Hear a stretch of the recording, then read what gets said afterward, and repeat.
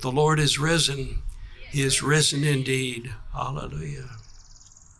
At the exaltation and the beauty of the resurrection of Christ and everything that it causes people to do, I think there are some really wonderfully humorous resurrection-laced events taking place in this gospel for today that we might just pass over. But I want you to look at it. Do you have that gospel in front of you? I think it's written there somewhere. And it's John chapter 20, and obviously we could have chosen the gospel reading for resurrection from any of the gospels. This is the one that's selected for us today, and I'm so glad. You've got Mary Magdalene here. You came to the tomb early, still dark. And then she saw in her astonishment that the stone had been taken away. You know, they were concerned, weren't they? Who's going to roll the stone away for us? A great concern of the women who so beautifully cared for Christ even in his death. And they came, and that miracle had already taken place. And can't you imagine in your own wonderfully childish way how the angel rolls that stone away? It's still dark. I don't know which angel it was. Maybe it was Gabriel. But anyway, the angel comes to the stone and says, man, that's a big one. And takes his little finger and just goes flip. And the stone rolls away. And now there is access again to the Lord Jesus Christ, who is about to astound the world with his new and forever presence. And when Mary Magdalene saw that the stone had been rolled away, she was just absolutely astounded to find out that there was nobody in the tomb. And so she runs to Peter, it says, and the other disciple whom Jesus loved. Do you know who that is? The other disciple is who? John, this young man, the one to whom Jesus gave his mother on the cross. Son, behold your mother. Remember that? And so now this John running with Peter. And one thing you know about Peter and John is that Peter's a lot older. He probably was in his 30s, I suppose, and John maybe 18, 19, I don't know, but younger. And the two of them ran to the tomb, and I have no idea how far it was. I'm sure somebody figures that out. I don't know. But they run to the tomb, and John gets there first. I think that's kind of fun. When you think of Peter trying to catch up with young John, John's over there by the church door that far away, and Peter's panting, John, wait for me, because his old body can't keep up. But John gets there first, and just like that door is open over there, so the tomb door, the stone, is open, and John looks in. He doesn't go in, but he just looks. And oh, what does he see? And in a moment, Peter catches up breathlessly. And as Peter always does, he moves forward and he goes into the tomb and he looks around. And what does he see? I suppose the grave clothes were scattered, probably on the floor of the tomb. And he's beholding this miracle, and then he notices something so incredible. Did you catch it? That which had covered the face of Jesus, what does the scripture say? It was in another place over there, neatly folded up. Now, what do you think of that? I think Jesus folded it up. And I think as Jesus was striding out of the tomb, he stopped. And he could only hear his mother say, clean up your room. So he goes, okay, Mom, turns around, puts that napkin in place and smiles and says, what are they going to think of this? And here we are, decades, centuries later, still thinking about that wonderful gift that Jesus gave us to show that he's really in charge of the situation. And he strides out and he meets Mary and all the others. And he tells them, you tell the disciples to go to Galilee and I'll see them there. I love that. Jesus loved Galilee.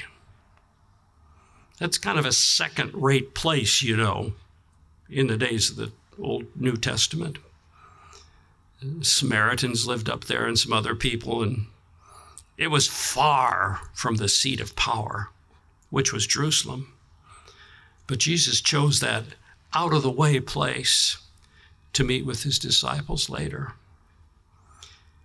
And when he did meet with them, he met with them on the hill, and he gave them this great blessing and this command. And he tells them, as he tells his church, you go therefore and teach all nations, baptize them in the name of the Father, Son, and the Holy Spirit. And lo, don't you love that word? Lo, I will be with you always. And that's the promise of our resurrected Lord to his church, to Ascension Lutheran Church, as you are about to embark on a new journey here with Pastor Mark and beautiful Bonnie. All the wonderful ministry that can take place when you all gather together and say, Jesus has told us to go out and to baptize and teach, so by golly, let's do it. And the Lord places his benediction over that. It's interesting and beautiful that Jesus says, baptize people. We've talked about baptism here in this church, and is the chairman of our church here this morning? I can't quite. There he is. And the poor guy was sitting in the front row, and I went up to him and I grabbed his hand. Do you remember that? Some of you. And I didn't let go of his hand, and he started blushing. But the idea was that that's what happens to us in our baptism when God takes hold of us and grabs our hand and will not let us go.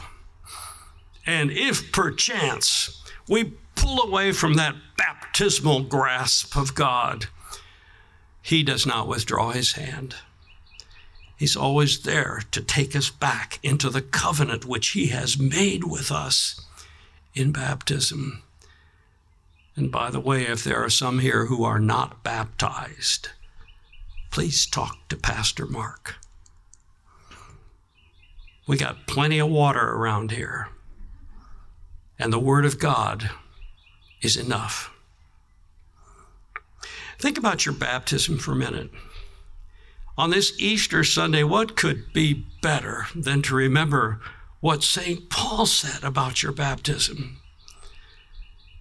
In the book of Ephesians, he speaks so beautifully about us and reminds us that in our baptism, we are connected to Christ. In the book of Romans, the 6th chapter, beautiful words about your baptism. And your baptism is that which connects you forever to the life of Jesus, to the death of Jesus, and to the resurrection of Jesus. And you who are baptized have that eternal life brimming through you, that life which came to be when Jesus strode out of the tomb in all of his majesty as the victorious Lamb of God. He gives you his life, and that is never taken from you. And so we walk through this world as people who are marked. You can't touch me. You can't hurt me, Satan, because I have the mark of Christ on me. The cross was traced on me in my baptism, and it's still there. I was thinking about the cross of baptism, and the fact that we make the sign of the cross, and I don't know who first started that, but I think maybe God did. And I think it took place at a time that we may not even think of. You remember the terrible story of Abel and his brother Cain? That story where Cain and Abel went out and offered sacrifices to God. And for whatever reason, I don't know why, the Lord chose Abel's offering. Do you remember that? But not Cain's. And Cain was furious with God. And he hated his brother. And what did he do to his brother? He murdered him. And then God comes later and says, Cain, where's your brother? He says, how would I know? And God revealed to Cain that God knew exactly what had happened. And he cast him away. And Cain was driven out from the presence of his parents, I suppose, and God, as it were, into the land of Nod. And Cain says in his agony and his forsakenness, what's going to happen to me now? And God said, I'll protect you. Isn't that an incredible promise of God to a murderer? And the Lord, it says, placed his mark on the forehead of Cain. Do you remember that story? And I can remember Dr. Rares way back in seminary days, the Hebrew man, just incredible scholar, a man with a great heart of Christ. And he said, boys, because we were all boys, he said, do you know what that mark of Cain looks like? No. He said, it looks like this.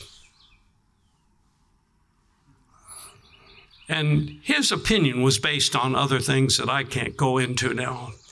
But isn't that an incredible thought that even in those days, before anything virtually had happened in the history of this world, God places his mark on people.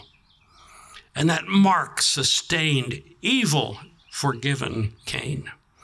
And he prospered, even in the land of Nod, because God put his mark on him. And so you and I. With God's mark on our forehead, placed there in our baptism, and by his constant presence, we are preserved and cared for and protected and loved, all because of the resurrection of Christ and what he has done for us. Today is April 17th, is that right? This is an anniversary. It's an anniversary about which none of you know. I know you don't. How could you know about Mori Sensei? She was a Japanese lady. Her name was Mori Yasuko. And she was our brilliant teacher of the Japanese language so many decades ago when some of us went there. And she taught us methodically and meticulously the mysteries of the Japanese language. But she was not a Christian. And some of us really loved her. We were scared to death of her, but we loved her. She was so faithful to us, and she would teach us the Japanese way of writing, which some of you know borrows Chinese script. And many of those ideographs, they're called kanji. You look at them and you can tell they're pictures of something. And she would explain it to me and Clifford Horn. We were in class together most of the time. And one day she was teaching us the kanji, or the ideograph, for the word faith. And I wish I could illustrate it for you. But it's a picture of a man. And he's standing next to something else that we happen to know represents the Word of God. And in that ancient language, it goes back, I suppose, before the days of Job, I don't know, is the ideograph for faith, which is illustrated in that ancient language by a person leaning on the Word of God. And Mori Sensei explained this to Clifford and me. And she said something like, isn't it beautiful? And Clifford and I, we looked at each other and began to wonder about Mori Sensei's faith. Is she maybe a Christian and doesn't tell anyone? And so it went on. Many times as we were studying that language with her, she would show us these incredible, incredible things. By the way, there's a word for flood in that ancient language. And when you write it out in Chinese script, which the Japanese people often use, you see that it's a picture of a boat with 8 people in it. And Morty Sensei would teach us this, and she would look at us and she'd say, "Omoshiroi desu ne?" Interesting, she'd say. And Clifford and I would look at each other and say, "Is she a believer?" Well, the years went by, and finally it was time for my family and I to leave Japan. We got on the Oriental Pearl, an old ship that took us to America. And as our ship was leaving, many people came to say goodbye. And as they were on the dock and we were on the ship, we sang, "God be with us till we meet again," in Japanese, of course. But one of those who came to see us off that day was Morty Sensei. And she came up to me with tears in her eyes, and she said, "I had hoped that maybe you would be the one to baptize me." And I left Japan with a heavy, heavy heart. The years went by, and a missionary former went over to Japan to visit. And he was a favorite of Morty Sensei, some of us were. And he went to see her. And he carried his little Japanese liturgy book with him, just in case. And he visited her in Atami, Japan. And he said to her in her room, "Morty Sensei, I would like to baptize you." And she said, "Hai, onegai shimasu," which means yes. She was baptized in that hotel room. And back in those days, in 1987, 1988, the word spread around the world that Morty Sensei had been baptized. For her, it was like a day of resurrection, I suppose. And for all of us who know and loved her, we thank God for the power of the gospel that had reached deep into this brilliant woman's heart and had slowly and gradually brought her to faith.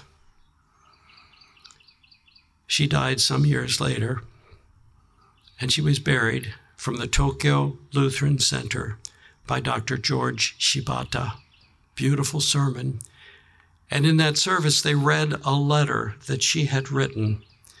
And among other things, she said, "It took me a long time to realize that Jesus was my Savior and my resurrected Lord.